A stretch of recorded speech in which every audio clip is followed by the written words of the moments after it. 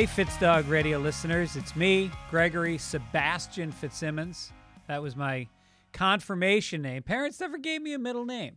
Don't know why. I think my parents were a little rushed. I think rushed is a way to describe their parenting. My father was starting his career as a radio broadcaster, and we moved around the country a bit when me and my brother were like young. And we made it. But anyway, I got no middle name. So for my confirmation, as a good Catholic boy, I picked a saint's name, and I picked Saint Sebastian, who was a martyr, who was shot full of arrows in Rome and did not renounce his belief in the Lord Jesus Christ. And yet here I am in 2023 saying that I think that Jesus Christ was a good dude, but not the Messiah. Whoa. What? I don't know. Sometimes I believe he's magic a little bit. But in general, I think we're making kind of a big deal out of one guy. Is there anyone more famous? I guess Muhammad. I guess Muhammad and Jesus are kind of neck and neck as the most influential people in history. Am I missing somebody? Sebastian Maniscalco? I don't know. Eliza Schlesinger? Anyway, I'm very excited. This Saturday night, I will be shooting my new stand-up special in Austin at the Mothership. And I've been working the shit out of it on the road for the last couple months. As you know, I taped a special back in the spring. There was some technical difficulties, and we had to scrap it, unfortunately.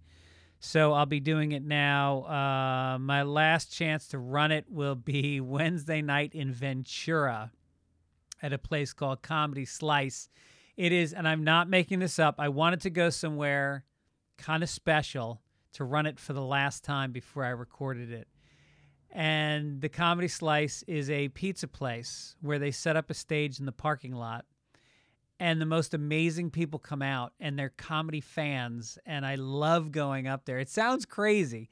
And I mean, I've done it like 4 times, and every time something nuts happens because you're outside. And one time there was a pickup truck. It was a bunch of dudes. It's kind of a migrant agriculture worker type area. And these dudes showed up in a pickup truck and they tailgated. And they had coolers and they drank and they laughed, but they didn't pay because they weren't technically in the seated area of the show. And then another time we had these teenagers show up. They were not even teenagers. They were like tweens. They were like 12. And they were on their little BMX bicycles, and they showed up and they started heckling me. And I fucking annihilated them because I was them. That was their tragic mistake. They didn't realize that 40 years ago, 43 years ago, I was them. I was that kid looking for a gathering of people and trying to fuck things up. So I got in their heads. I called them homosexuals. I called them mama's boys. While they yelled, I talked over them on the microphone, and they got so frustrated, they gave us the finger and they left, and the crowd went crazy. So I hope they show up again. I hope they show up in Austin. That would be pretty sweet. I don't know what's going to happen in Austin. I'm hoping to interact with the crowd a little bit, I think. But I've got an hour and 5 minutes of material. We'll probably cut it down to 50 minutes for the special. And Adam Eget's helping me out at the Mothership a lot. He booked a good feature act. I forget the guy's name. I'll give him a shout out once we do it. And and I'm going to interview Brian Simpson for the podcast while I'm out there. I'm going to do Kill Tony on Monday night while I'm out there. And unfortunately, Joe is out of town. Originally, I was going to do his podcast while I was there, but then he's going somewhere. So that's not happening. But it's good. It's better to do it once the special comes out in a few months. I'll go back out and do it. What else? Thanksgiving's coming up. We got like 15 people coming to the house. We got my mom coming out. We got Tom O'Neill, author of Chaos, will be there. He's there every year, him and my mom. They drink all the wine. We all leave. Here's the deal. If you don't know my Thanksgiving Day, it's kind of famous. We start out at around 10 a.m., and we have this soccer game that's like 25 on 25. People wear black and white T-shirts. We play for like 2.5 hours. Then everybody goes home, eats dinner, and then we meet up at the beach, at Venice Beach, at around 7 o'clock. And in the dark, we all go screaming into the ocean. And you have to ride at least one wave. And then we come out and we go to one family's house, the Dunskys, and they have a hot tub. And everyone brings desserts. And people drink until late at night. So I got my niece, Julia, who's living down in San Diego. My cousin, Anthony, is coming up with his wife, Kelsey. And it's going to be a blast. My goddaughters will be there. So that's fun. We went out last night. We've gone out the last 4 Sundays. Me and Aaron have gone out and done fun shit. And last night was no exception. We went to this really cool place called the Bourbon Room in Hollywood. And we watched the Blues Brothers movie accompanied by a 10-piece band, brass section, piano, singers. And whenever the song would come on in the movie, they would turn down the movie and the band would play in perfect sync with whoever was singing, which was, you forget the Blues Brothers. You forget who's in that fucking movie. It is crazy. I don't know who produced it. Oh, what's his name produced it? I think he did Animal House also. God, what's his name? Anyway, so Ray Charles, Cab Calloway, who was my best friend's next door neighbor growing up. So I knew Cab Calloway my whole childhood. He used to come over to my buddy's house and have a lot of cocktails, and then he'd sing. And then he sat on his front porch every day, and he did the horse races. He always had the betting sheets out. Great dude. So he's a star of the movie in some ways. Ray Charles, Aretha Franklin. Who else? James Brown. Who else comes out? Well, then the band, of course. At the All-Star Blues Brothers band. Who am I forgetting?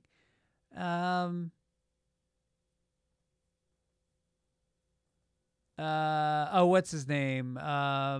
Anyway, so All-Star lineup. John Candy's in the movie. Carrie Fisher. Twiggy. And I don't know what the budget is, but I believe it was the biggest budget of any movie ever made when it came out because they crashed hundreds of cars. They shut down whatever that square is in downtown Chicago, Daily Plaza, maybe it's called, and helicopters, boats. It was crazy. So it was a great night. People got up and danced. Everybody showed up. I dressed like the Blues Brothers. I put on an old sharkskin suit and a thin black tie and a hat. And everybody was dressed up like the Blues Brothers. And, it was awesome. So my guest today, I'll introduce him in a minute, but I just want to talk about, he's got this book. It's called Outrageous, Kliph Nesteroff. And he is a historian, and the book talks about the history of censorship in this country as it relates to entertainment, specifically comedy, and talking about the history of like the John Birch Society and these people that were second cousins, if not first cousins of the KKK, and they created a censorship movement. But then it kind of morphs as you see the liberals start to go after censorship as well. And then you see it goes from being about race to being about Christianity. It wasn't always Christianity. People think that was something that came around in like the 50s or 60s and got a hold with the moral majority and Jerry Falwell. And they talk about music, how they went after jazz originally and then rock and roll. and then punk, and then rap, and it was all the same playbook, the same phrases, the demonizing, it's satanic, and all that stuff. Frank Zappa talks a lot about Zappa and how he stood up very eloquently for free speech. Ed Asner was kind of a hero. Bob Hope, believe it or not, even though as he got older, he got conservative. We talk about that. Anyway, it's an amazing book. We'll talk about it in a minute. We got an overheard that I liked from Nick Heidenreich, who was overheard at a Holiday Inn gas station in Billings, Montana. I was there once. Beautiful country. Lady in her mid to upper 70s. Quote, I'm still going to have my yard sale this weekend, though. Context. The weather report for the weekend was a low of 2 degrees, high of 18. So I guess that's how they roll in Billings, Montana. In L.A., shit, if it gets below 65, pack it up. Put the old surfboards and skateboards and moth-eaten wool sweaters, put them back in the garage. We're not having the sale today. Speaking of sales, the Sunday papers koozies are flying. We kind of got a bigger response than we imagined we would. Everybody wants them. You can see them at the fitzdog.com website. It's a pretty cool photo. They're only $10, including shipping. We do it through Venmo, so you don't pay any fees. $10 all in at your door, signed. We've signed them all. In time for the holidays, pick one up for you or your loved ones. Maybe your kids like them. So you just go to Venmo and send the money to Gibbons Time, at Gibbons Time, and put your address, and we will send it off to you. You can go to thefitzdog.com again to get the details. As I said, we got some dates coming up. We'll be in Austin. I think all the shows are sold out in Austin this weekend. I'm there Friday through Sunday, but you can check. San Francisco Punchline, November 30th through December 2nd. Fort Worth Hyenas, December 15th and 16th. Milwaukee for New Year's Eve, December 29th through the 31st at the Improv. Then I'm at the Den Theater in Chicago, January 13th. Also coming up, Atlanta, Portland, La Jolla, Tampa. Tickets at fitzdog.com. Okay, this episode is brought to you by BetterHelp. BetterHelp is a sponsor that's close to my heart because they got me through a rough time. I did online therapy during the pandemic, and I realized it's a lot easier than in person. You don't have to drive through traffic and I don't know, sit in a waiting room and feel self-conscious or whatever. I mean, there's a lot of reasons why, but it's helpful to learn positive coping skills, how to set boundaries. It empowers you to be the best version of yourself. So maybe you had trauma. I mean, everybody's got a different reason for therapy, but I don't know anybody that doesn't need it. You will benefit from therapy, and there's not a better way to do it besides BetterHelp. You can get a therapist. They give you a brief survey, and then they kind of locate a therapist that's perfect for your needs. If you don't like them, no sweat. You switch, you get another one, no charge. It's convenient and flexible, and they're licensed therapists. I can't recommend them enough. I went in and I learned a lot about CBD, cognitive behavioral therapy, CBT. Helped me out a lot. So find your bright spot this season with BetterHelp. Visit betterhelp.com/fitzdog today. Get 10% off your first month. That's BetterHelp, HELP.com/fitzdog. Also, hey, you want to go out like me and have a good time seeing a live event or a sports or a concert, music, theater? Game Time is the way you do it, because you freak out. People freak out. Oh, am I buying at the high? Is the ticket price going to go down? It is going to go down. And that's where Game Time lets you take advantage of that. They have last minute deals, all in prices. You can view your seats. You can take a look at what your seat looks like right from the app. The app is amazing. Couple of taps and you got your tickets downloaded to the app. You don't have to send them somewhere else. You don't have to print them. It's a piece of cake.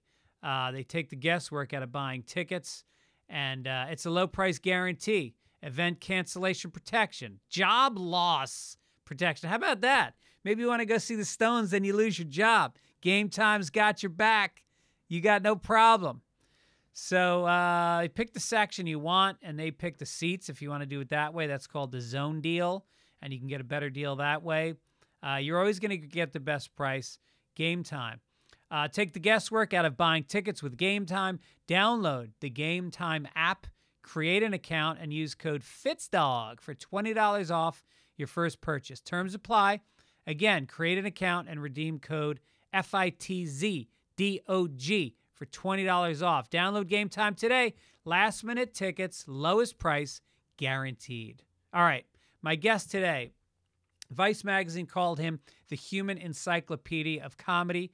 LA Magazine said he's the king of comedy lore. The New York Times has deemed his theories provocative, while Vanity Fair calls his work essential. New York Times called him the premier popular historian of comedy. He used to do Gilbert Gottfried's podcast a lot. He's been on Mark Maron like a half a dozen times. Was in Judd Apatow's documentary about George Carlin. He's done it all. He's been on the show before. He's an amazing guest. We had such a great talk. I got to have this guy on more often because he's just so fucking smart and easy to talk to. So the new book, again, is called Outrageous. He also did a book called The Comedians, which I highly recommend, and another one called We Had a Little Real Estate Problem, which I haven't read yet, but it's about comedy in the indigenous people world. So, enough said. Here's my talk with the great Kliph Nesteroff.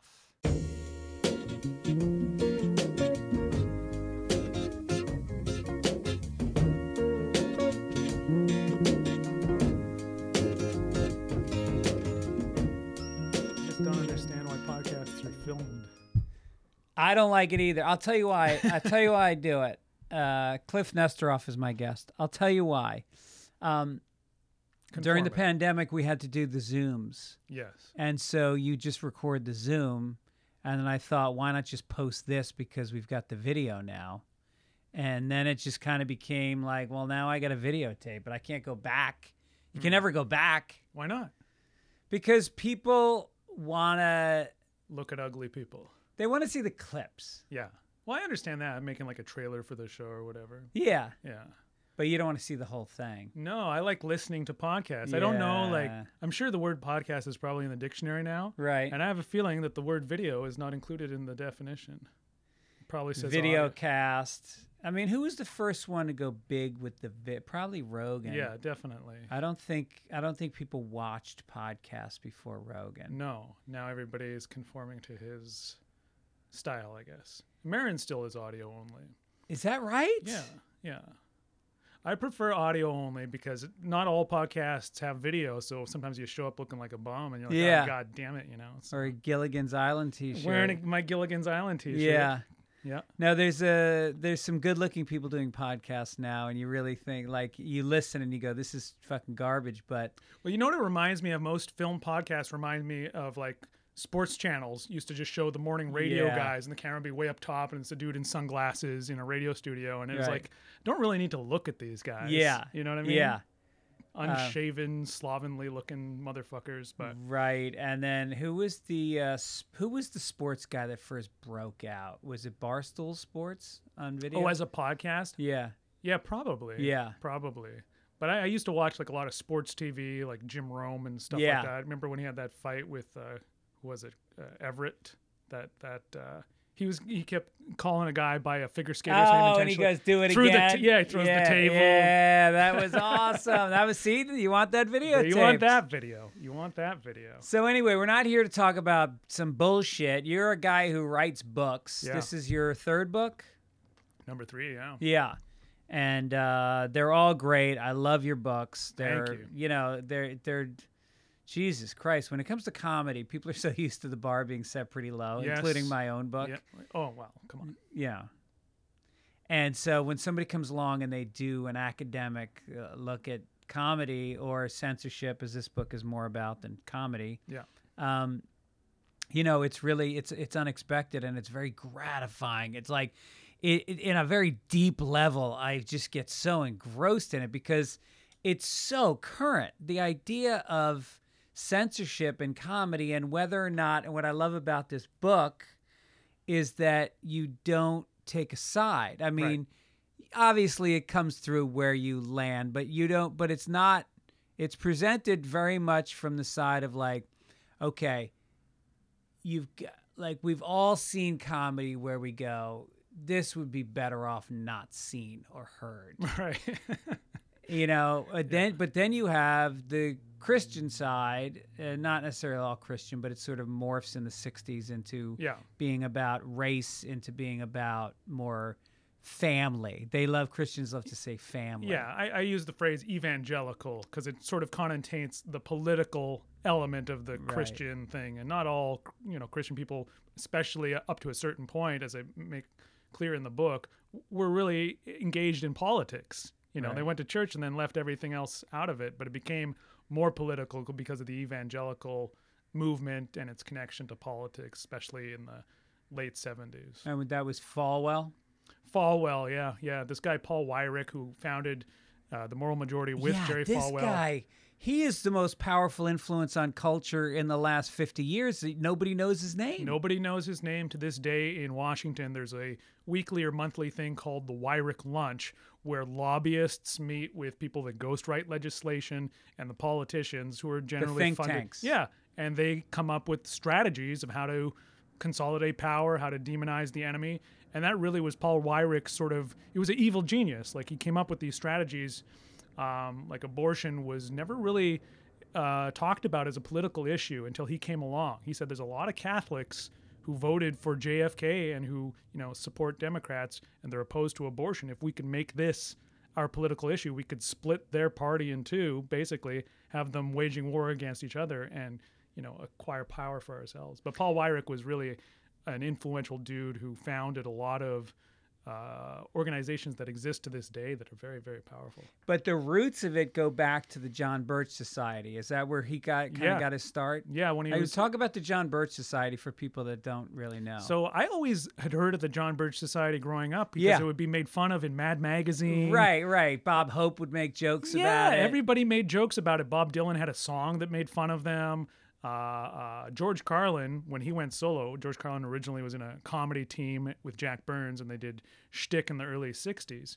When Carlin went solo in 64, one of his very first routines, and one of his first routines that wasn't like impressions or just goofy voices and faces, but like that had that Carlin attitude that became famous, was a indictment of the John Birch Society as this sort of far-right racist organization, very conspiratorial. They believed that the Beatles had been sent to America by the Soviet Union to destabilize American youth. Yeah. They believed that, they just hated anything that smelled of beatniks or hippies or rock and roll. They were very adamant, and everything was sort of cloaked in this idea of conspiracy, that Martin Luther King Jr. was a communist agent and that the civil rights movement was going to lead to tyranny in America. Yeah. And they truly believed these things.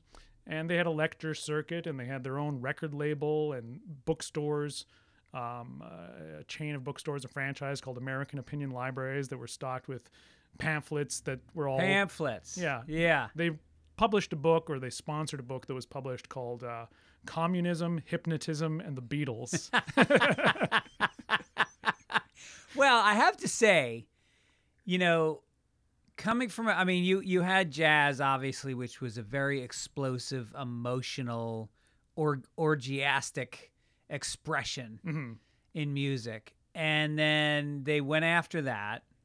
And then rock and roll came along, and you saw it go bananas with Elvis and the Beatles. You could see parents seeing their daughters shrieking and passing out. And you go, all right, I don't want my daughter doing that. Right. Like, you get where this is coming from. Yeah. Well, it was such a repressed society for so long. You weren't allowed to express sexuality. Right. So Elvis wiggling his hips, or the Beatles being these cute four young guys, all that repression had this outburst where it was no longer repressed. So it was sort of frightening to people at the time. Right. But all that shit seems so dated now when you go back, and it's like you'll see references to the Beatles on a sitcom. They'll be like, "Oh, that noise, that racket, that's not music," Right. you know, and it feels so dated. So today, when I see people going crazy on social media with hysteria, like it's the downfall of America, if we don't stop this now, where does it end? It sounds like that to me. Yeah. Like the same. Well, that's doomsday prophecy. Now it's rap, and the generation before it was punk, and before that it was heavy metal, and Right. Exactly. and it's just, but it tracks. That's why. You know, my kids don't study. They go to school, and they just kind of brush up against the information. They don't retain it because they go, well, we can get everything on Google. Right. But what you can't get is context, and you can't get the idea that these are all a formula that's being played out again and again, and it lets you distance yourself from the emotional part of it and go, no, this is the machinations of censorship, of, I hate to say the word fascism, but that's where it ultimately leads. Well, there is lots of that, yeah. And there's different forms of censorship. Like a lot of people like to say that censorship is pushed by one political side over the other. Left-wing people say, well, it's the right-wingers who want to censor us. Right-wingers will say, well, it's the left now. And it's neither. It's actually concurrent. Both occur simultaneously throughout history. Yeah. So you have left-wing people that want to suppress things that they perceive as bigoted. Sometimes they are bigoted. Sometimes they're just perceived that way. You have people who are religious on the right or on the left who want to suppress things that contradict their sort of dogmatic beliefs, you know, and all of these occur throughout history. It's not like one era has a lock on censorship. And the other thing is, when a person sort of agrees with something, say the suppression of racism, then we don't want to confess that it's censorship. We're like, that's censorship because it's bad, but this isn't censorship because both are censorship, but understanding the motivations for why somebody might feel that way, I think, goes a long way. It's not, you know, there's many forms of censorship or suppression of free speech in society that we don't necessarily think of it in those terms. You know, like if somebody spray paints swear words on the side of your house and you paint over it, are you a censor? Are you crippling that person's free expression? Yeah. Most people would side on the fall on the side of, like, you know, property laws or vandalism laws, which transcend those free expression considerations. So there's many examples of that in law that we have, whether it's slander laws, libel laws, copyright and plagiarism laws. Yeah. In a way, if you're real dogmatic, you could argue that this is somehow the suppression of somebody's free expression. But I think the majority of people would also think it would be rational to prevent those things from happening, being threatened, being harassed. Well, what do you think? I mean, just on a personal level, where do you find the line? Is it the threat of physical violence against a group or an individual? Well, you know, like America doesn't have what they call like hate speech laws, really. But in the early 50s, there was a case in Illinois, and the phrase, it was the same concept as hate speech, but they called it group libel or racial libel. And there was a Klansman distributing literature in Chicago. This is tangential to show business.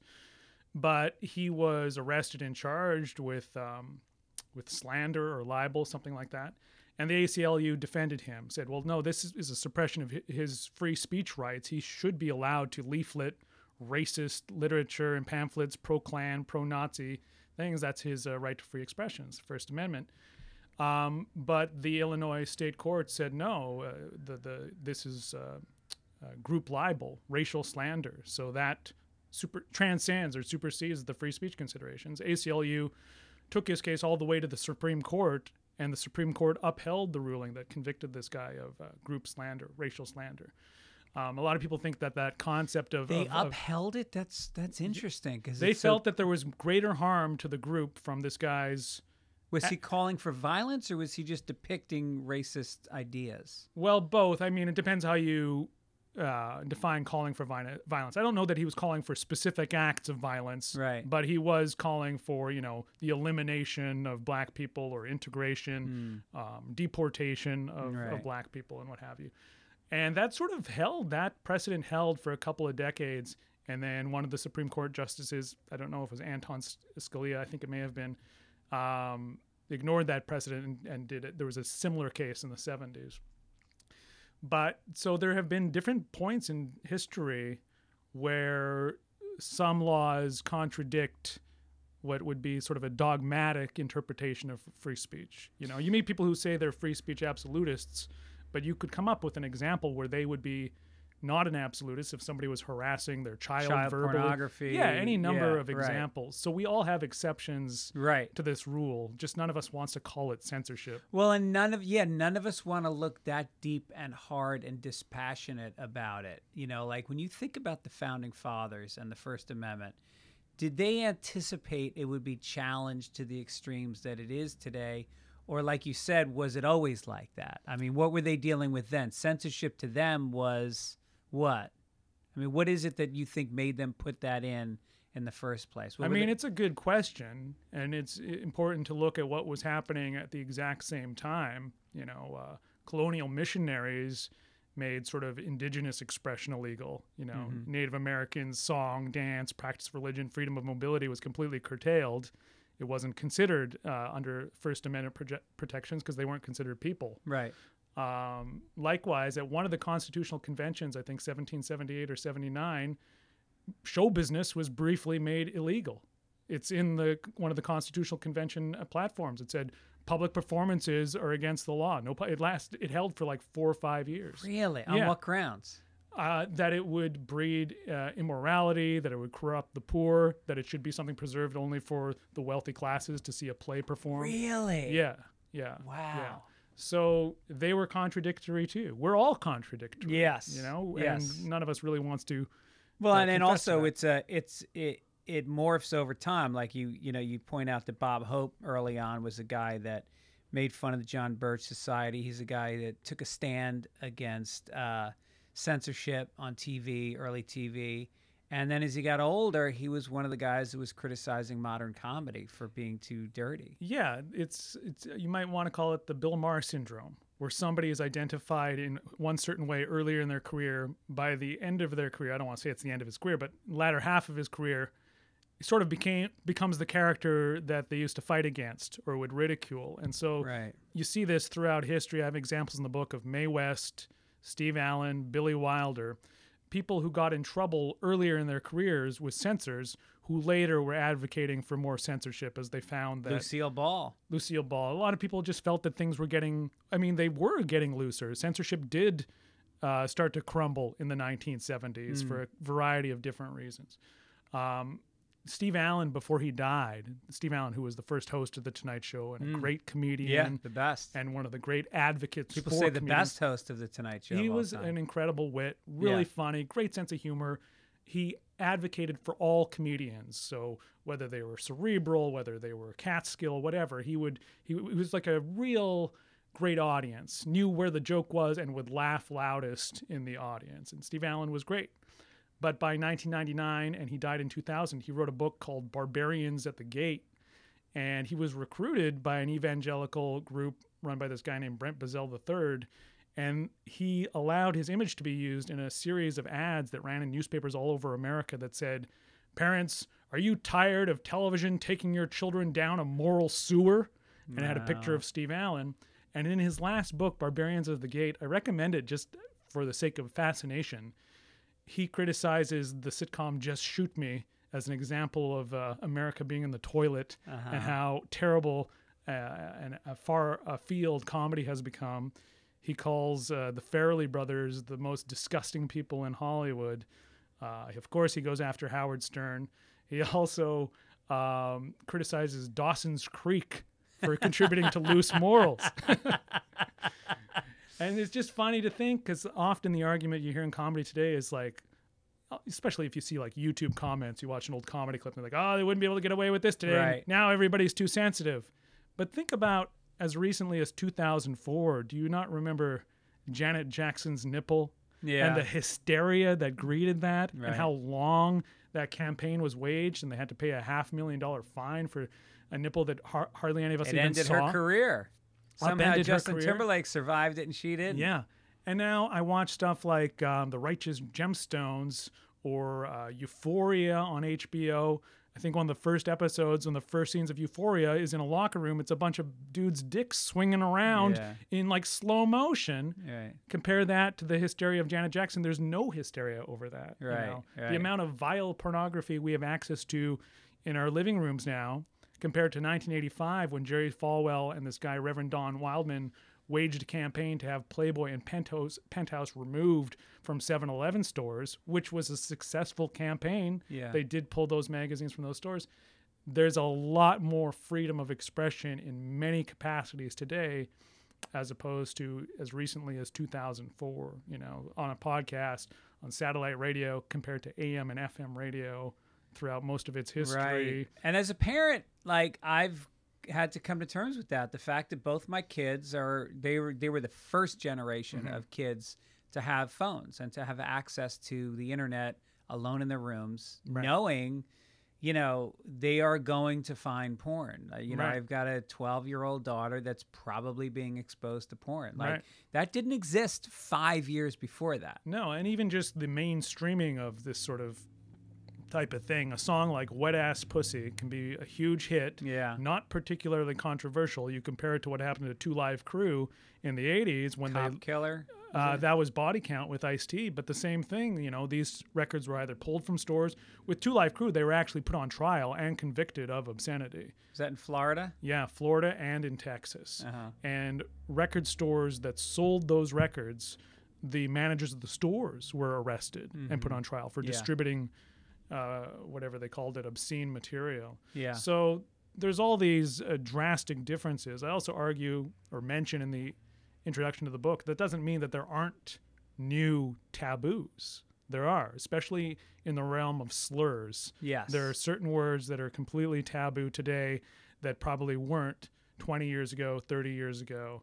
I've been watching reruns of Entourage. Yeah. And they use words like fag and retard in almost every episode, and it wasn't controversial at all. Even the N-word, when people, like, it is so completely taboo, but you can't take people back to 20 years ago when there was a time when it could be said. It was never okay to use it against somebody. Right. But there was a time where in an academic discussion, the word could be uttered. Right. If you were talking about racism. If you're talking about Huck Finn, and you could say the word. Right.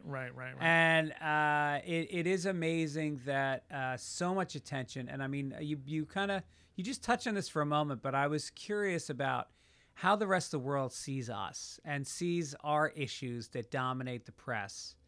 That whether it's Murphy Brown, and that she was a single mother raising a child, and the fact that was in headlines for 6 months, and it was in discourse of every talk show, and then they're dealing with poverty and far right extremism, and things that maybe because we're insular, because America is just always, I think in a culture that's sort of theocratic, where there's a religious component, a strong religious component, that's where the most irrational responses are. So obviously there's countries like Egypt and Saudi Arabia where they're theocracies with this prevailing religion, and therefore censorship is very heavy and people get in trouble for very innocuous things.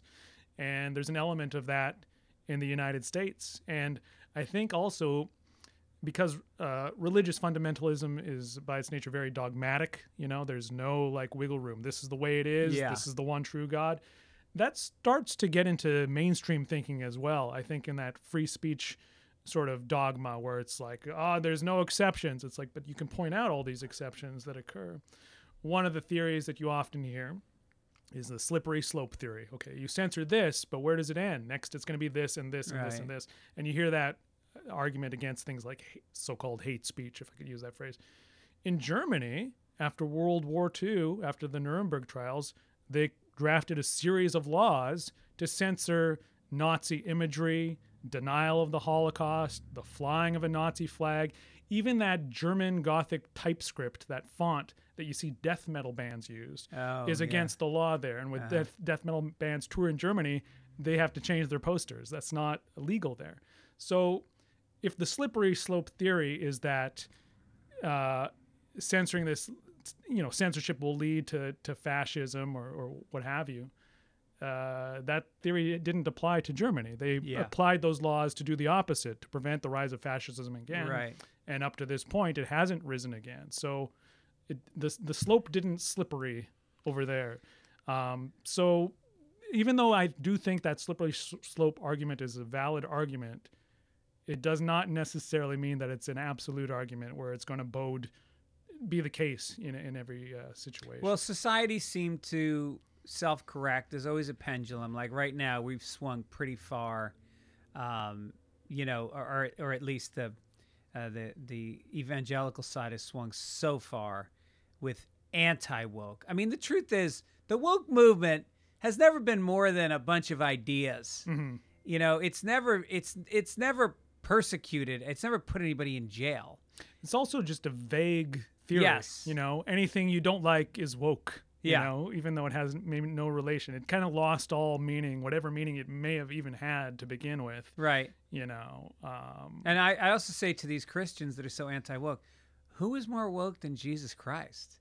He loved the poor. Controversial. Wash their feet. I'm saying it. Fucking I'm George Carlin over saying here. it. I mean, it really was. He was the last shall be first, and he was a socialist for sure. When you look at comedy, making fun of religion, God, Christianity, Jesus was taboo for most of the 20th century. Yeah. It really wasn't until the late 60s that it started to become acceptable. And when you look at the Smothers Brothers controversy, David Steinberg was doing these mock sermons. I mean, the hysteria that greeted him in that show as a result was crazy. Yeah. It was crazy. And you go back, you'll hear, if you read books or watch documentary about how controversial the Smothers Brothers Comedy Hour was. Then you go and watch some clips, and it's so innocuous that it's almost boring. You're like, why? Yeah. How is this controversial? Right. But the big taboos in comedy for much of the 20th century were politics, religion, and sexuality. Mm-hmm. And those are like three of the most common components to stand-up comedy and all forms of comedy today. Somebody like Nikki Glaser would have been in jail if she tried to do the act that she does today during most periods of the 20th century. Yeah. Yeah, and it is something that we beat that drum so hard in stand-up. Like when you think about comedians that are considered outspoken or edgy or whatever, it really is those three topics just over and over again. You don't, like, sex is talked about to such an extreme that you think about, like, wow, how bad were we repressed for how long that we need to fucking talk about it to this extreme? Yeah. Not knocking Nikki Glaser. I love Nikki. Me but too. But there's a lot of pushing. There's still a lot of pushing of boundaries. And, I don't know what the pushback is, because the average person that goes to a stand-up comedy club or watches a Netflix special isn't pushing back at all. Mm-hmm. It's almost like shouting into the void at this point. Mm-hmm. Yeah. I mean, if you want to talk about sitcoms or late-night TV, those are completely censored, but nobody's watching that anymore. I always find that ironic because in the general scheme of things, college campuses especially are demonized as like being the most anti-free speech these days. But a show like The Tonight Show, which every comedian traditionally has wanted to appear on and has most of the same censorship rules that it had when it started back in 52 or 53. Mm-hmm. You still can't say fuck on Jimmy Fallon's Tonight Show. Why? Nobody knows. Nobody cares. You can say it on satellite radio, podcasts, cable, streaming, but for some reason, that archaic rule still sits there.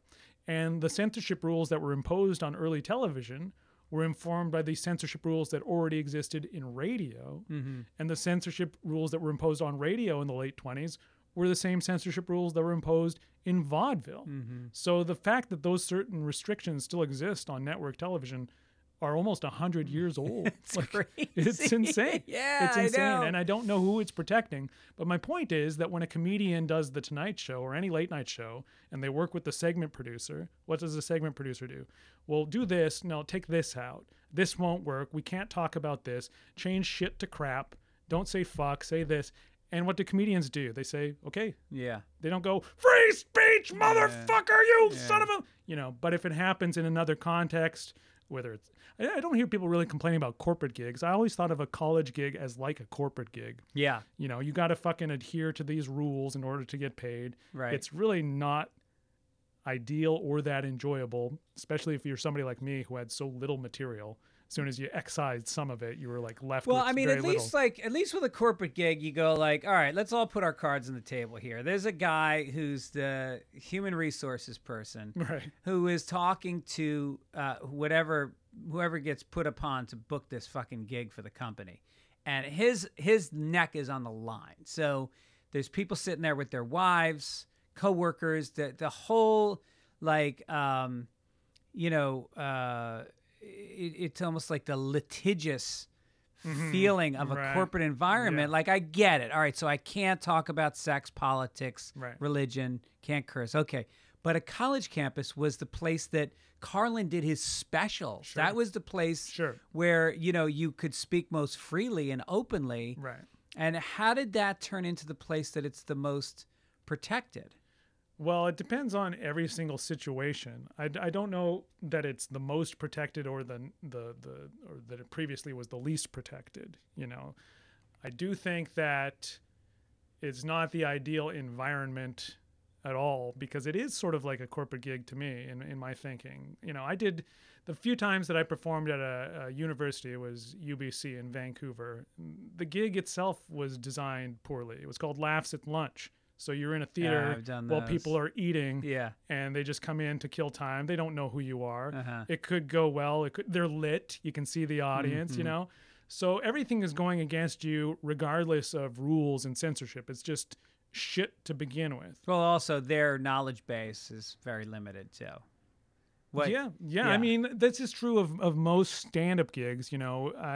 You have to adjust, as your act for the audience if you want to succeed. I used to do a place in Toronto. I don't know if you ever performed there. It's long gone. It was only there for a few years. The Comedy Nest? No, that's in Montreal. In Toronto, there was a place called the Jimbo's? Laugh Resort. Oh, yeah. Remember that I place? played there, yeah. So it was in the Holiday Inn downtown Toronto. And I was used to playing Toronto. Always did fine in Toronto. Great comedy city. Then I would go and do the Laugh Resort at the Holiday Inn. I would always bomb. I didn't realize it was because that everybody that attended was an American tourist from the hotel. So I'm talking about Mr. Dressup. I'm talking about whatever, Maggie Trudeau. And it's just fucking, you're dying a terrible death. Yeah. So, you have to adjust. I'm sure there's a way. But don't you think college kids are supposed to be exposed?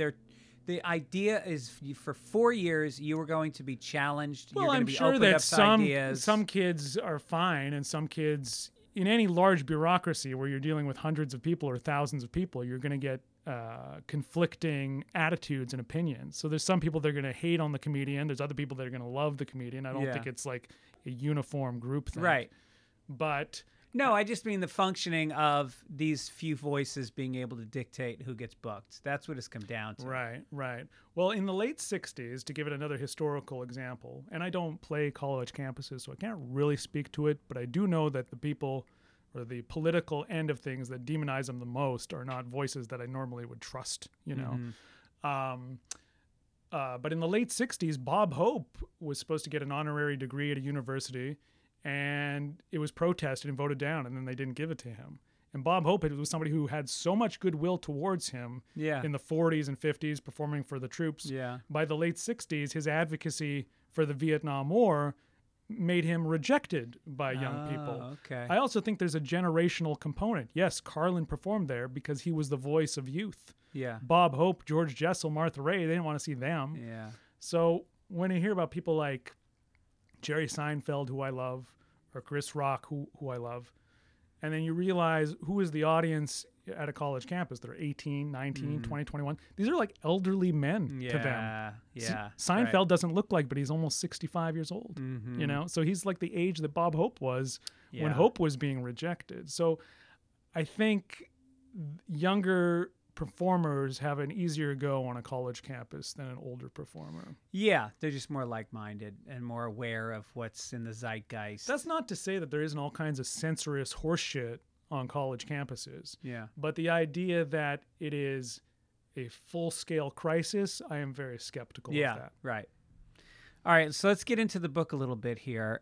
You got here about 20 minutes early, and I had to apologize because I did not let you in. Oh. It's a college midterm. I read the book, of course, like I did in college at the last minute, and couldn't put it down. So I finished it this morning, and I wanted to just kind of walk through for sure. the book and bring up some stuff that was the most compelling to me. So early on in showbiz, you went back and talked about vaudeville and the idea of everybody thinks about blackface as something that you saw in minstrel shows. It was not just the white performers, but black performers also put on the blackface. It was sort of like just de rigueur for anybody that was doing comedy. Yeah, or show business in general. There would be people doing Shakespearean plays in blackface, and I don't mean Othello. I just mean any Shakespearean play or Ibsen or anything. If you were on stage, the same way you'd put on pancake makeup, people would put on blackface. That meant you were an actor. Yeah. And black performers also conformed to that. People who were black would exaggerate the mouth. They would put on the white gloves. They would do that minstrel shtick. It was just considered show business. And prior to the Civil War, there were racist blackface minstrel acts. There were also blackface minstrel acts that would do performances in which they advocated for the abolishment of slavery. Where did Amos and Andy fall into that? Amos and Andy came much later. They came in the 1920s, but they were influenced by the minstrel show that was still popular in live theater in the early 20th century. They didn't know each other at the time, but individually of each other, they would attend minstrel shows. They picked up on the rhythm and the dialect that was used in minstrel shows. And if you hear an old Amos and Andy radio show from the 1930s, the dialect that they're using is the same sound of speech that blackface minstrel performers used in the 1800s. So they were heavily influenced by it. But what about the attitudes? Was it, because they were white guys. Yeah.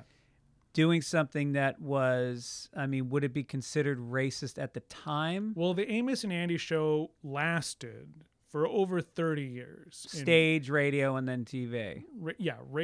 Early radio, once radio became mainstream, and then television. And if you look at any show in the history of broadcasting that lasts for 30 years, whether it's The Simpsons or SNL, the first season is very different than the most recent season. And the middle seasons are different. So Amos and Andy was different at different stages in history. When it started in the late 1920s, it was a regional show in Chicago, and they basically were doing a verbatim blackface routine, like straight out of a joke book, of minstrel routines. Eventually, which was depicting black people as lazy and stupid, and but even more whittled down than that, like just a two-man act. Like, say, Mr. Bones, who was that lady I saw you with last night? That was no lady, that was my wife. The chicken, why did the chicken cross the road was originally a minstrel routine. The whole idea of chicken was part of the chicken stereotype. Why did the chicken cross the road? I don't know, Mr. Bones. Why did the chicken cross the road? To get to the other side. Ah ha ha. And then they go into another joke like that. Amos and Andy started to become a scripted show around 1929. And it aired 5 days a week for 15 minutes a day. And they did something that was incredibly inspired, which led to their popularity. Amos and Andy did not become the most successful comedy show in radio, which it did because people loved minstrel routines so much, but because every episode ended with a cliffhanger. Yeah. And so it was like the same concept as binge watching. What's going to happen next? I got to hear the next one. And so it conditioned people to listen. They actually based it on the popularity of comic strips in newspapers, which did the same thing. What's going to happen the next day with Dick Tracy? So that was their first evolution that made them extremely popular. Two white guys playing black guys, and they did all the other characters 15 minutes a day, 5 days a week. As it became more popular, they were able to attract corporate sponsors, who were able to infuse the show with a great deal of money. And so it expanded to a half hour with a group of writers, with a full orchestra, and it started to take the format of what we now think of as a regular sitcom once a week. They also were receiving criticism from black newspapers like the Pittsburgh Courier, which in 1930 and 31 waged a very aggressive campaign against the show. They said these blackface stereotypes should be forgotten, they should be buried, this show is detrimental, it's harmful. If you agree, clip out this pre-written letter, sign your name to it, and we'll submit it to NBC and to the FCC, at the time called the FRC, Federal Radio Commission. And so there was this enormous letter writing campaign against Amos and Andy Some letter writers comparing them to the Ku Klux Klan, others saying, I love comedy, but this isn't funny. And ultimately, they delivered a petition that had close to 1 million signatures on it to have Amos and Andy removed from the air in the year 1931. Pretty early on. Which is amazing because how many TVs even existed in 1939? Well, this was radio. This was still radio. Okay. So they were sensitive to that, Charles Correll and Freeman Gosden, who created the show, and to sort of placate the protest, even though it didn't really amount to much. It didn't get removed from the air. It stayed on the air. When they went to the bigger format, the half-hour show with the money, they started to hire black actors. They hired an Asian actor. They started to hire other people, and they remained the only 2 white people doing black dialect. The weird thing was they started to coach some of the black actors how to speak like black people. So that wasn't so great. Yeah, that's hilarious. But it continued all throughout the 1940s. It eventually just became accepted as part of the culture, and it actually remained on the air, but nowhere near as popular as it had been. Sort of like The Simpsons today. Yeah. Still on the air, but you don't hear people talking about it like you did when it started. Right. Yeah. So was that the first time blackface was protested? Wasn't until No, it was protested by some people in the 1800s, but in terms of a wide-scale campaign against a broadcast comedy show, that was probably the first major broadcast. Radio was still relatively new. Yeah. NBC and CBS went network in the late 1920s, and this protest began in 30 and 31. Because you talk about earlier the Irish and Italian and Jewish people when they were depicted in a certain way, and this was, I guess, going back to vaudeville. Yeah. There was active protests at theaters all around the country. 1890s is when this really began. There was all this Irish immigration, Italian immigration, and Jewish immigration. When those people had children, it was really their American-born children that started to protest what they perceived as slanderous stereotypes in comedy. And they didn't just protest. There was a group called the Clan na Gael that sabotaged theaters violently. This is the Irish group. Yeah. They were sort of like I don't think they were connected to the Molly Maguires, but I'm sure they were inspired by that sort of militant, we're going to detonate things until we get our way. That's what we do. And so the Clan na Gael, they would threaten theaters. They would send letters to Hammerstein's theater saying, you have this Irish stereotype act on the bill. You should cancel them, remove them. Otherwise, we're going to take matters into our own hands. And the theater owner would say, hey, it's just comedy. Relax. Fuck off. We're not changing it. People like it. And then the next thing you know, next performance, stink bombs are being set off in the aisles. People are having to walk out of the theater. People in the audience are blowing whistles to sabotage the act so the comedian can't be heard. And the Clan na Gael continued to do that into the 20s when silent movies came along. When they saw silent movies that had Irish stereotypes, they would storm the theater and throw black paint onto the screen, ruining the movie screen so nothing could be projected. So these very aggressive protest movements started to occur in the 1890s, throughout the 1910s, started with Irish groups protesting, followed by Italian groups protesting, African-American groups protesting, Jewish groups protesting, and even Native American groups protesting what they perceived as slanderous stereotypes on the stage of vaudeville. And a lot of the editorial writers of the time would say things like, if we buckled to the demands of these Irish protesters, what's next? We're going to have black people protesting blackface. And then what? There'll be no more comedy. So it was sort of not a dissimilar argument to some of the things you hear. Right, but you also just think about how tentative an existence it was for immigrants. They come in and like, for the Irish, I mean, here we are, we're fleeing a famine. And we're coming over here and we're uneducated. We're seen as the lowest of all European immigrants and delegated to the worst jobs and clawing for inches of respectability. And then you've got these depictions going out, and it's life or death. It's like literally survival to make sure that you are not held down by these. And so you're going to fight. And then you think about making fun of, like, say, a wasp. They just, shake it off. It doesn't mean anything. Right. But the stakes were very high back then. Yes, because you were slandered throughout the culture. You know, you were kept out of, depending on which group you belong to, you're kept out of medical school or law school, or there's restrictions or quotas that keep you down. You know, the cliches of the Italian immigrant as an organ grinder comes from the fact that Italians were not allowed to have normal jobs. So they're basically street vendors selling junk, you know, Irish people as well. But show business was considered completely disreputable. It was like being a prostitute. Yeah, or a drug dealer or a bum. You know, Yeah. your pay was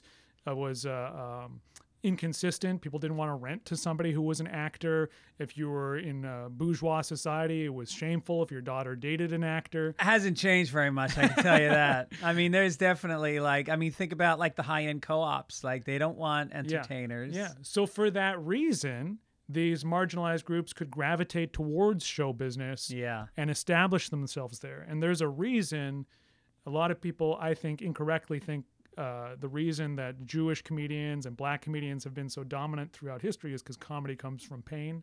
And I disagree. I think it's because they were kept out of other modes of employment. And so they gravitated towards show business, which was disreputable because you'd be welcome on the stage if you were an Irish immigrant, an Italian immigrant, formerly enslaved person, and a Jewish immigrant. Well, it also extends to the movie industry, which was started by Jewish people because they couldn't get a leg up in other industries, or even Joe Kennedy getting into the movies. Yeah, well, and a lot of the people that ran vaudeville theaters then got into movies, you know. So like RKO, which was a famous movie studio that made the Fred Astaire and Ginger Rogers musicals and Citizen Kane and many famous movies in the 30s and 40s, King Kong.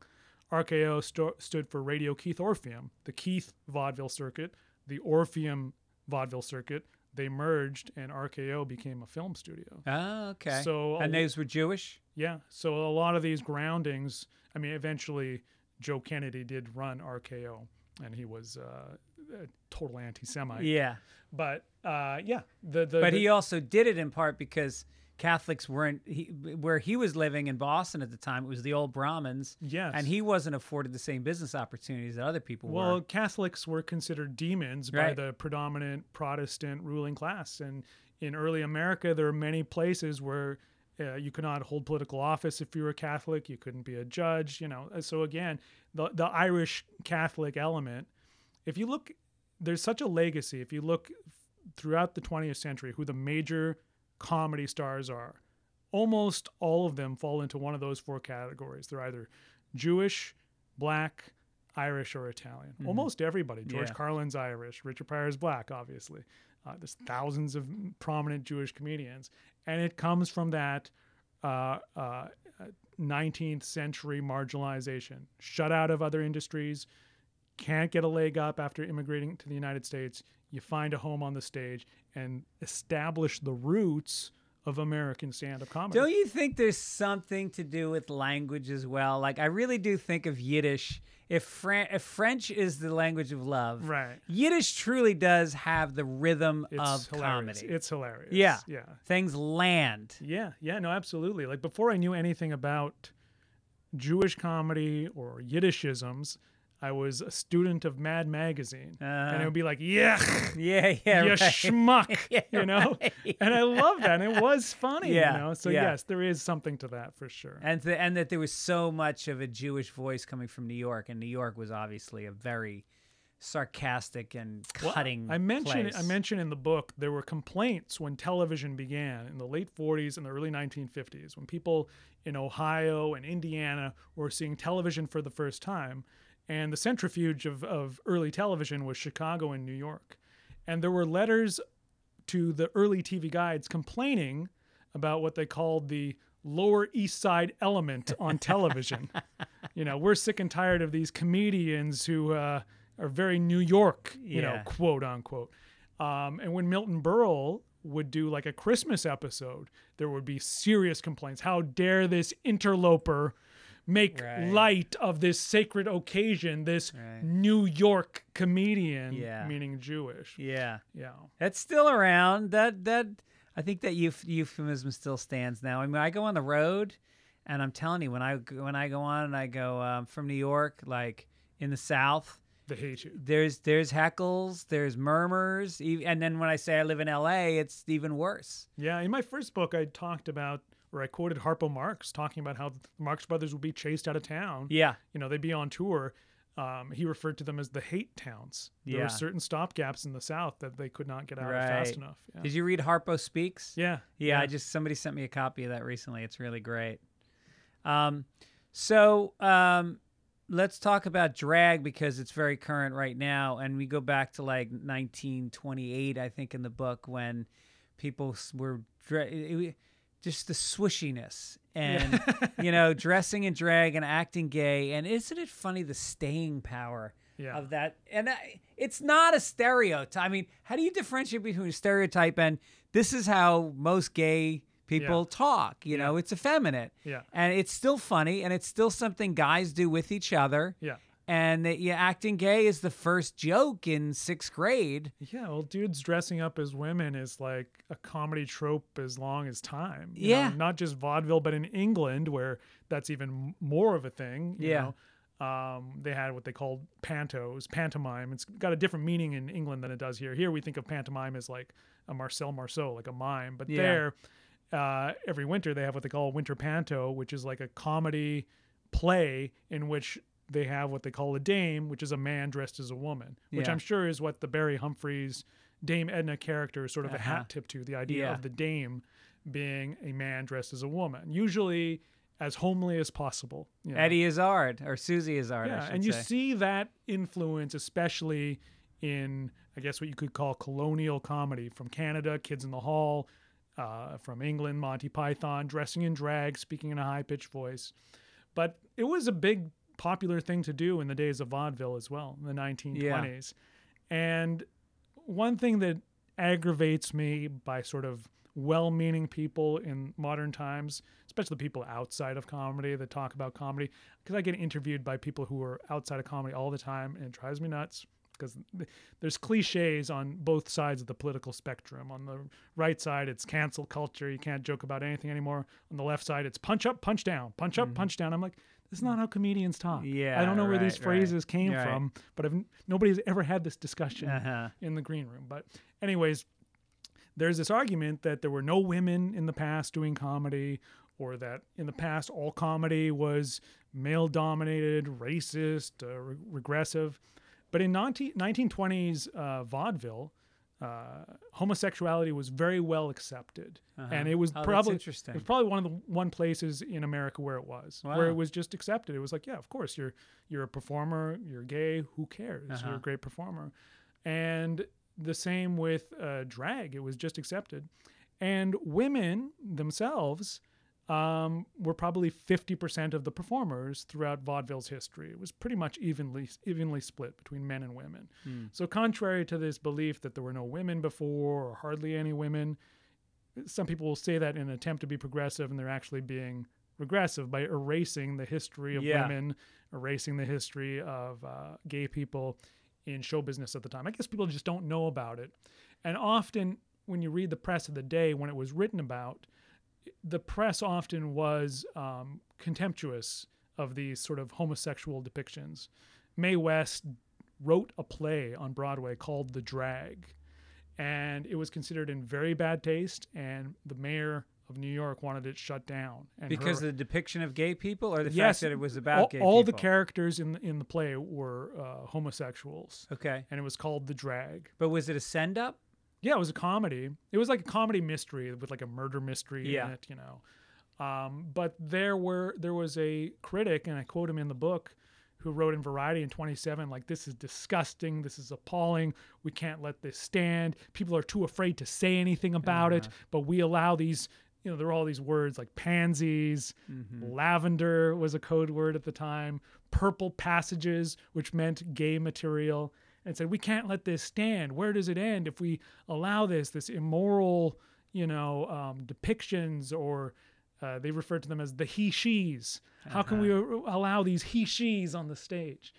Mae West wrote 3 very scandalous plays in the late 1920s, which basically made her a star, and that's how she got recruited for the movies. She wrote one called Sex. She wrote one called The Drag, and she wrote another called The Sinister Age. And they all dealt with what was considered salacious subject matter, open sexuality, open homosexuality, very ahead of her time. all of those shows did get rated by the New York City Vice Squad. Oh, no kidding. Some of them had been playing for 6 months before anybody got arrested, but everybody involved got arrested, not just the performers or the writers, but the theater manager, the ticket seller, the stage manager, anybody, the guy doing the lighting. They were all arrested. Specifically, this play Sex was the one that went to trial. She was convicted of obscenity. Mae West spent 10 days in jail as a result of this play called Sex. Wow. And but yet she didn't curse. She didn't curse. Right. Yeah, by today's standards, it would be very, very innocuous. Yeah. And then ironically, as I mentioned in the book, when I get to the book is written chronologically. By the time we get to the 1970s, I have quotes from Mae West complaining. She goes, I don't like to hear dirty words. I don't like dirty jokes being told in my presence. Right. I think Hollywood has gone too far. They show too much sex these days. Yeah. And she was considered the scourge the biggest of America. Pioneer. Yeah. Wow. I want to talk about, there's a character, Timmy Rogers, not a character, a human being named Timmy Rogers. And I think he sort of like bridged a time. Timmy Rogers is sort of forgotten, and I didn't include him in my first book, The Comedians. I wish I had, because I misspoke in my first book. I said that Dick Gregory, and this is sort of the common belief, which I believed at the time as well, that Dick Gregory was the first modern black comedian to be booked by white nightclubs and perform for white audiences. And he was one of the first, and he did it at the height of the civil rights movement. But this guy, Timmy Rogers, did it before him, and he was a precursor. Prior to World War II, black comedians, even though they were allowed on the stage, they were mostly performing as characters in costumes. They weren't really allowed to give their own opinion. Mm-hmm. They certainly couldn't do crowd work. A black comic on stage talking to a white person in the audience, completely taboo. They weren't allowed to. Not allowed. Yeah. You could do that if you were performing for a black audience, not to a white audience. And white comics were addressing crowds directly at that point. Yeah. Yes. And white comics could dress in a tuxedo, speak in their own voice. Mm-hmm. Black comedians were expected to conform to a stereotype, do an Amos and Andy style dialect, wear a floppy hat. They had names like Pig Meat and Winehead Willie, and they didn't use their own names, talk about their own experience. This changed in the post-war period. After World War II, blackface becomes completely taboo. It is considered a grave insult to do racist comedy or racial stereotype comedy after World War II had been waged against sort of racial superiority concepts and bigotry in Germany. There was probably some sense also that here we've just asked African Americans to go put their lives on the line. Exactly. Yeah. They return home. They're expected to conform to stereotypes. And Jim Crow, what the fuck were we just fighting for overseas? Yeah. Also, there was an enormous surge in lynchings in 1946, 47, and 48, black men in uniform being murdered because it was considered uppity to be a hero as a black person. Jesus. There is a famous story, I forget the guy's last name, Isaac. Orson Welles did a radio play about it. A black soldier returning home gets off the bus for the first time after being discharged. A white police officer in the South harassed him, gouged his eyes out with a nightstick, and he was blinded for life. It was a rallying cry for communist and progressive people at the time, and even just regular left-wing people, not communists. Orson Welles wrote a play all about this incident. But that was sort of indicative of the type of things that were happening in 46, 47, 48, 49. So show people felt, okay, maybe it's time to ease up on this. Yeah. So Timmy Rogers falls into that vacuum, the post-war period. The comedians who came before him, black comics, were doing stereotypes. Timmy Rogers comes on stage, and he's in a tuxedo. His name isn't Pig Meat or Seals or Babyface or whatever. His name is Timmy Rogers. That's his real name. He had a catchphrase, and if you ever talk to Robert Smigel, he'll tell you that his idea for giving Triumph the Insult Comic Dog a catchphrase for me to poop on was inspired by Timmy Rogers, who we saw at the clip of at the Museum of Television and Radio. And Timmy Rogers had this catchphrase after each joke. He'd go, "Oh yeah!" So if you joke, big laugh, you go, "Oh yeah!" Yeah, right. So he was known as Hey Now. Yeah, exactly. It was his Hey Now. Timmy Oh Yeah Rogers is how he was billed sometimes.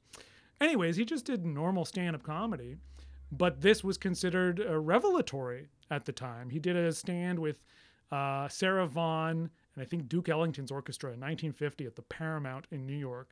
The Paramount in New York was the presentation house where Dean Martin and Jerry Lewis first became popular and famous, and also Frank Sinatra and the story of the Bobby Soxers, same theater.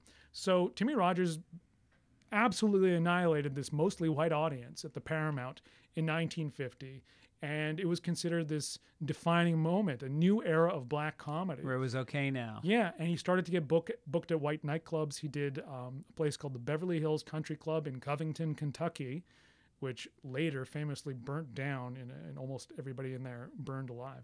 But years earlier, he did it.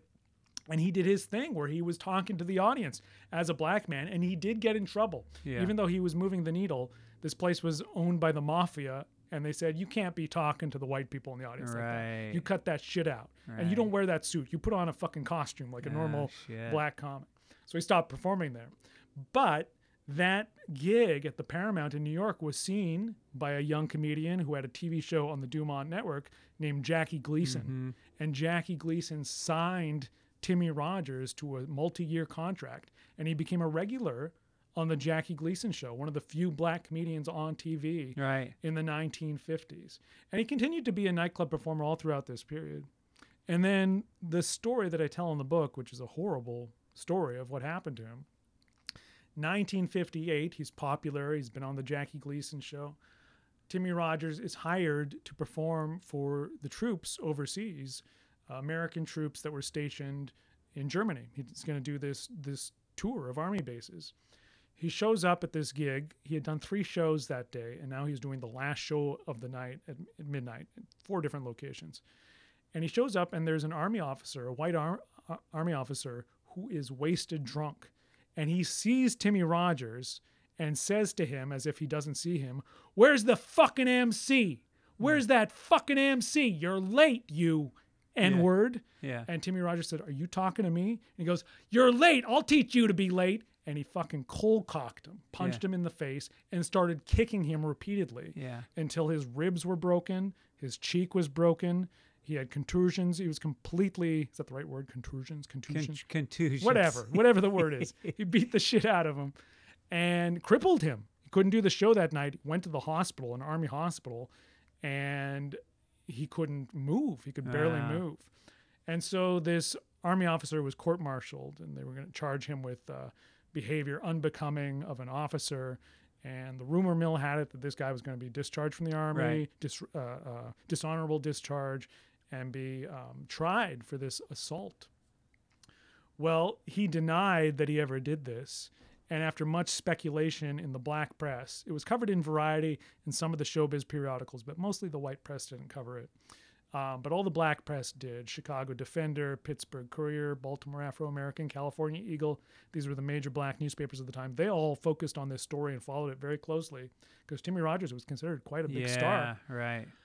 He was acquitted of all charges and reinstated in his post. Yeah. And Timmy Rogers wasn't able to perform for almost an entire year until he got back his ability to move. Wow. Really, his ribs were broken, his legs. He was also a dancer. And so he couldn't stand up. He couldn't dance. It's a horrible story. Thanks for bringing the podcast down. Jesus. Jesus Christ. But he continued to appear on TV, did the Ed Sullivan Show. He did go back to the Jackie Gleason Show in the 60s.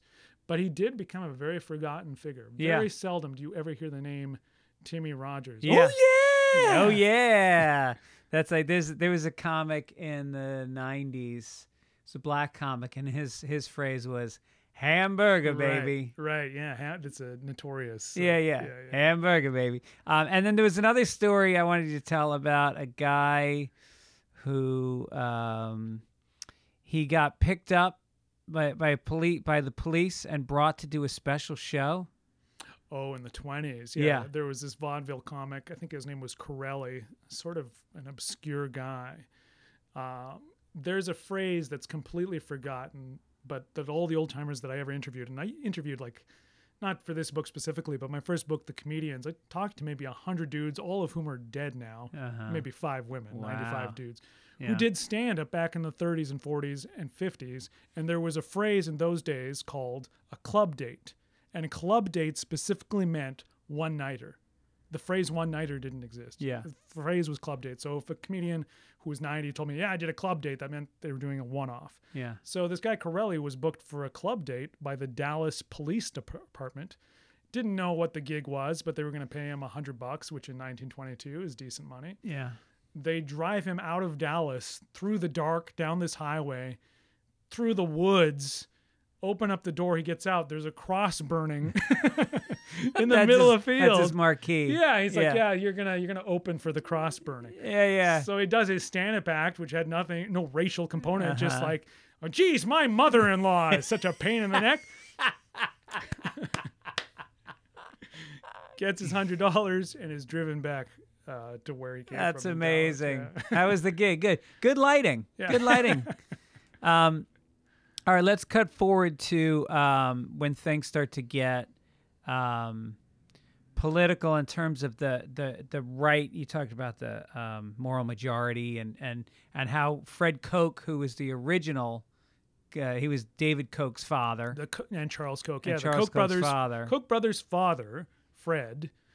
I always say Koch, but it's Koch, right? Yeah. Fred Koch was the co-founder of the John Birch Society. Yeah. The founder, the main founder, was a guy named Robert Welch, who was responsible for Junior Mints.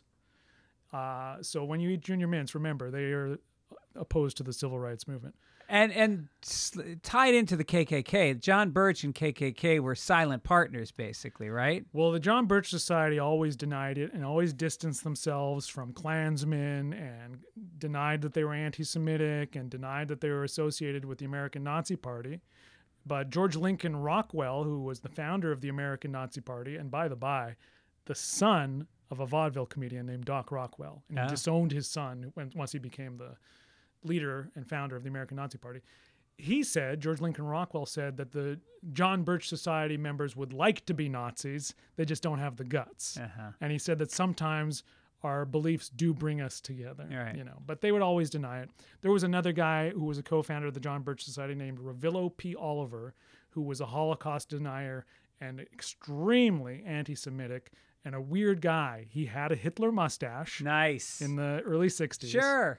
And his name was the same forwards and backwards. Revillo P. Oliver, Revillo P. Oliver. Really weird dude.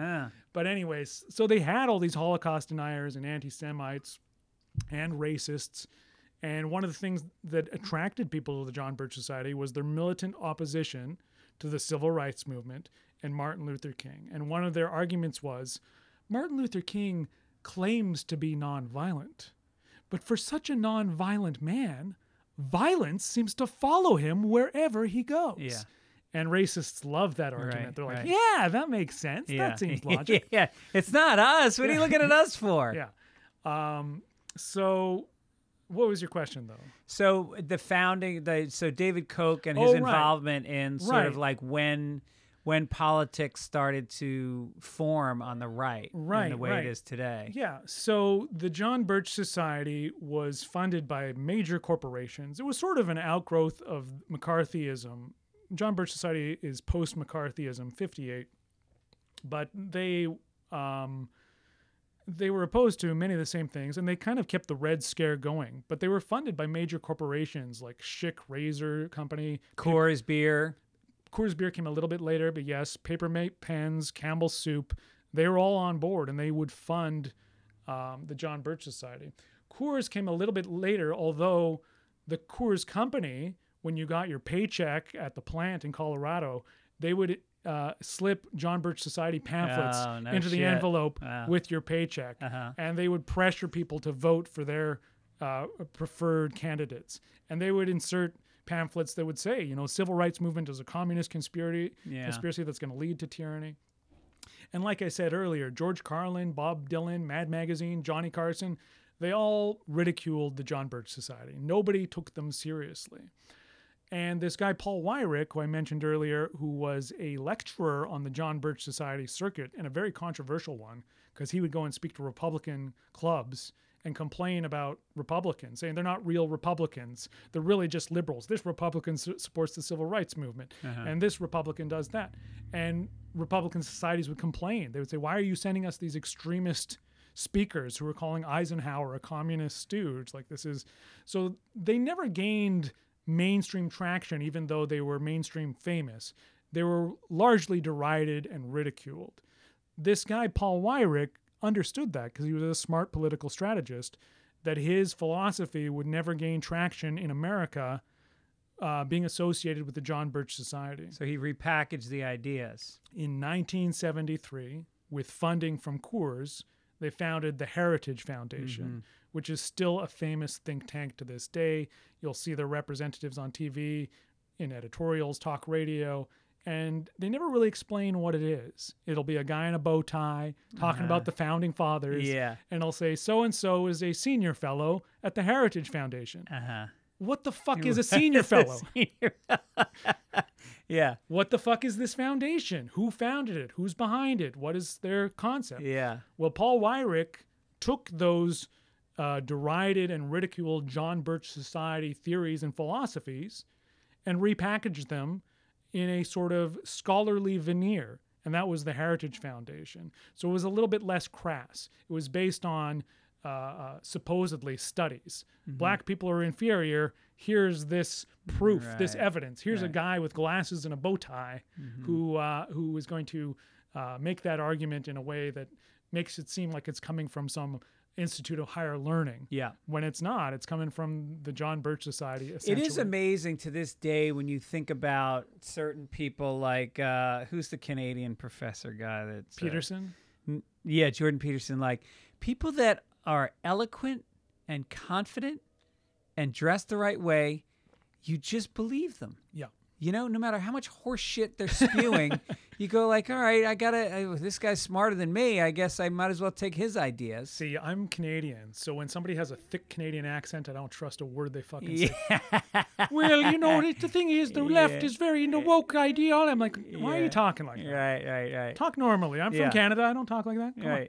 So going back to the Coke, so this idea of now taking major funding, which just grows exponentially as the decades wear on, and taking that money and putting it into think tanks who are really furthering corporate interests. I mean, they are brainwashing the status quo to help cut down on taxes for the wealthy, break down unions. Yeah. I mean, how do you get the public to support things that are opposed to their best interests? You have to create a vehicle of propaganda in order to convince people. And corporations do not fund things generally for altruistic reasons. Even before the Heritage Foundation and right-wing think tanks, in the pre- and post-war era, there were left-wing think tanks, but they also weren't really doing things for altruistic reasons. There was the Ford Foundation, the Rockefeller Foundation, the Carnegie Foundation. You know their names from PBS sponsorships. They were doing that for PR reasons. Ford was associated with Adolf Hitler and anti-Semitism. So in the post-war period, when Henry Ford died, the Ford company made the Ford Foundation a vehicle for liberal causes, and they would donate, to black just to whitewash his past. Yeah, exactly. It was totally a PR move. And that was true of a lot of television sponsorship too, like the American Gas Association, U.S. Steel. They had a lot of bad PR due to a variety of business scandals. So they would sponsor cultural programming, the opera or classical music, and try and use that as a selling point of, look at what great public benefactors we are. So, well, look at the Sticklers. They did it more recently. The Purdue family that gave us all the opiates. Right. They had their names on every university, every library. Plus, you get to write that off. Right. So either that money's going to get taxed, or you can get some ego gratification by getting your name on the institution. You get a tax break from it. But in the 70s, Heritage Foundation onward, mostly the think tanks have been these sort of corporate vehicles of propaganda.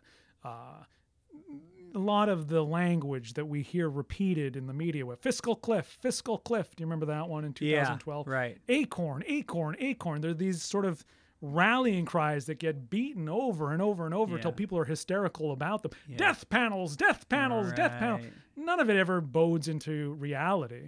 It gets replaced with another And a lot of this verbiage is written by the think tanks, and then like Rush Limbaugh, you talked about, was the first one to actually get the script delivered to him and start reading it word for word. Yeah, they had a deal. Premier On Call, which was a company, or Premier Media was the group associated with the Rush Limbaugh show in the late 80s, early 90s.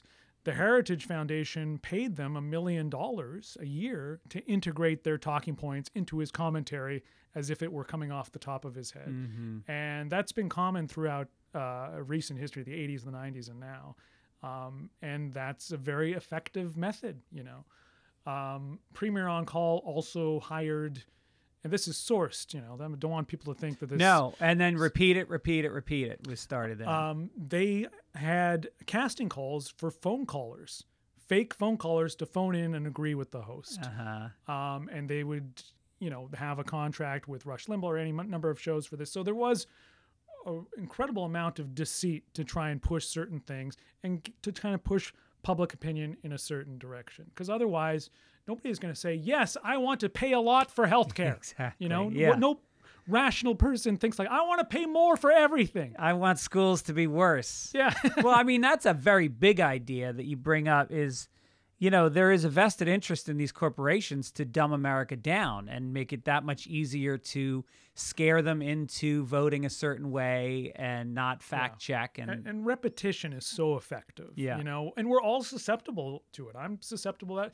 It's not like, I'm not saying that it's just like a stupid people that are susceptible to propaganda. All of us are susceptible to propaganda if it's delivered with the illusion that it's real, and if it's repeated often enough, and if that repetition is coming from enough what seem to be different sources. But what a lot of the think tanks do, and what the Koch brothers have done traditionally, is they'll fund 100 different media outlets, and they will all say the same thing. So it makes it feel like, oh, all these people are in agreement. You don't realize it's coming from the same 10 sources of funding, whether it's the Wilkes brothers, Robert and Rebecca Mercer, Sheldon Adelson, the Koch brothers, the DeVos family, and then Scaife Foundation. And then also the TV network, they own a lot of the local affiliates, and they do Sinclair Broadcasting. Yeah, Sinclair Broadcasting. Yeah, I mean, those broadcasters have been shown videos of them reading the same exact famous video, op-ed pieces.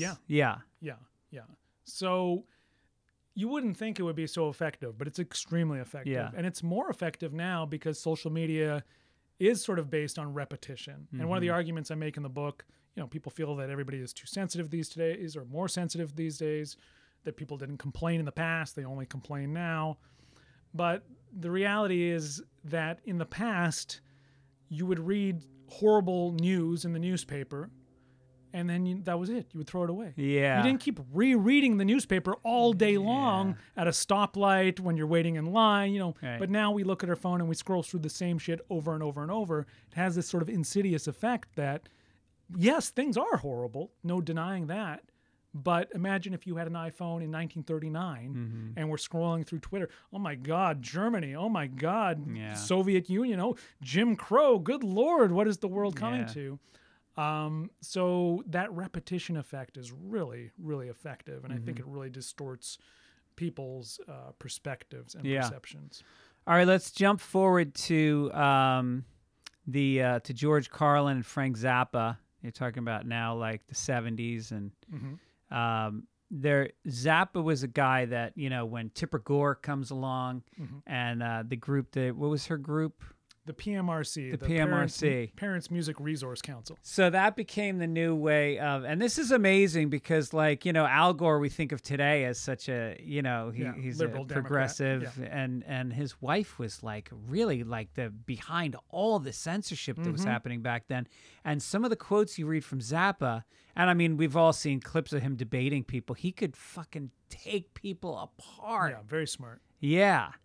So, I'm just curious, like, what effect do you think Zappa had on this war of censorship that was going on at that time? Frank Zappa, I have so much respect for. You know, he sort of he's just saw through the bullshit. You know, that's the problem with party politics, is that you have to believe things that you probably don't believe. You know, if you're a Democrat, you have to pretend that Joe Biden's a great speaker. You know, if you're a Republican, you're pretending that Donald Trump's a great Christian. You know, if you're a libertarian, you got to pretend that corporations will never do anything that is bad or evil or criminal. And that Bill Maher's funny. I don't think anybody's pretending that, but you know what I mean? So there's a dogma that is sort of like, it's similar to religion. It's also similar to sports, you know, where your team is good, but the other team plays dirty. Yeah, it's nationalism. Yeah, and you're blind to the things that your guys are doing. Frank Zappa saw through all of that. You know, he said, he called out Tipper Gore. Yeah, she's Al Gore's wife. She's a Democrat. She's also full of shit. You know, there's a pretty funny quote from her in the book where she's talking about how Pink Floyd's The Wall was responsible for a murder, and she's describing it. She's saying the terrible story of this young teenager who was listening all night long to Pink Floyd's The Wall on repeat. Then he went out into the living room, and the babysitter was watching a violent episode of Starsky and Hutch, and then he stabbed her to death. And I'm like, that sounds like a Jerry Falwell or Pat Robertson style story, but it's coming from Tipper Gore. The evangelical influence in the 80s, and I think I see it happening today as well, it's very effective at manipulating people who are not religious, not evangelicals, as long as it's concealed. As long as it's not a preacher saying it. If it's a guy in a suit, people are like, yes, drag queens are trying to recruit our children. You'll see people falling for these things, but their source is of an evangelical root. So the PMRC, which was headed by Tipper Gore, was fed all kinds of material from groups like Focus on the Family, James Dobson, and several others. And there was also the satanic panic, they call it, of the 1980s, where people were convinced that children were falling into Satanism. They're listening to Ozzy Osbourne. They're playing Dungeons and Dragons. Now they're sacrificing goats or whatever. Yeah, I remember in Long Island, kids were leading other kids into the woods to sacrifice them. Yeah. It was all total nonsense.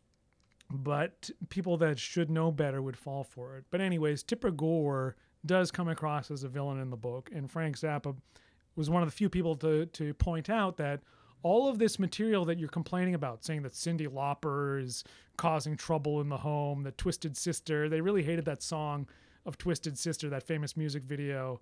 We're not going to take it? Yeah. They're like, it's fostering disorder in the family, in the home. People are rebelling against their parents.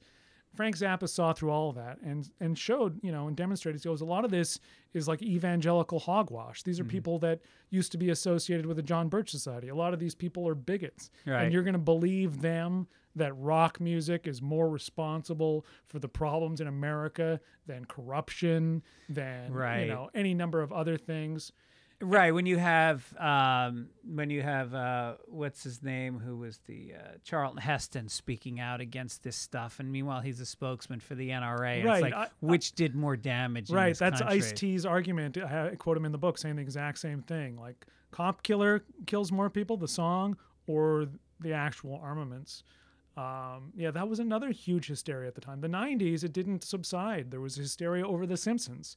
It's fostering disrespect, and it's obscene. He's saying, don't have a cow. That's obscene. The word sucks came into common usage then, and that was considered like indicative of a downfall of America, like an obscenity. Well, what does the word sucks mean? What do you think that means? That's disgusting. Children are saying. Suck what? What are they sucking? Well, and then Beavis and Butthead of being just the idea that it's glorifying being a cut-up in school. Yeah, and also Beavis's catchphrase was fire, fire, fire, and it was seen to encourage arson. There was one case turned out to be false years later, but at the time it was treated as true by the news, that a kid had watched Beavis and Butthead, heard Beavis yell fire, fire, fire, and then torched his home, and his daughter died. Turns out, yes, there was a fire. Yes, his sister did tragically die. The kid had never seen Beavis and Butthead. His mom blamed Beavis and Butthead. She was afraid that she would be held responsible, and that came out years later. When he goes, we were so poor we didn't have cable. That's right. We couldn't have seen it. Yeah. Right. Supposedly his mother was a drug user who, I don't know if it was meth or crack, but she was worried that it was her who started the fire. Yeah. So she came up with this theory. Well, and the other height of hypocrisy, of course, is our good friend Bill Cosby, who was the most vocal guy against cursing, against anything that was against family values. Yeah, and he hated The Simpsons. When The Simpsons first debuted for a full season and it was put up against The Cosby Show, Bill Cosby said, I welcome the competition, because he was number one in the ratings at the time. He goes, I welcome the competition.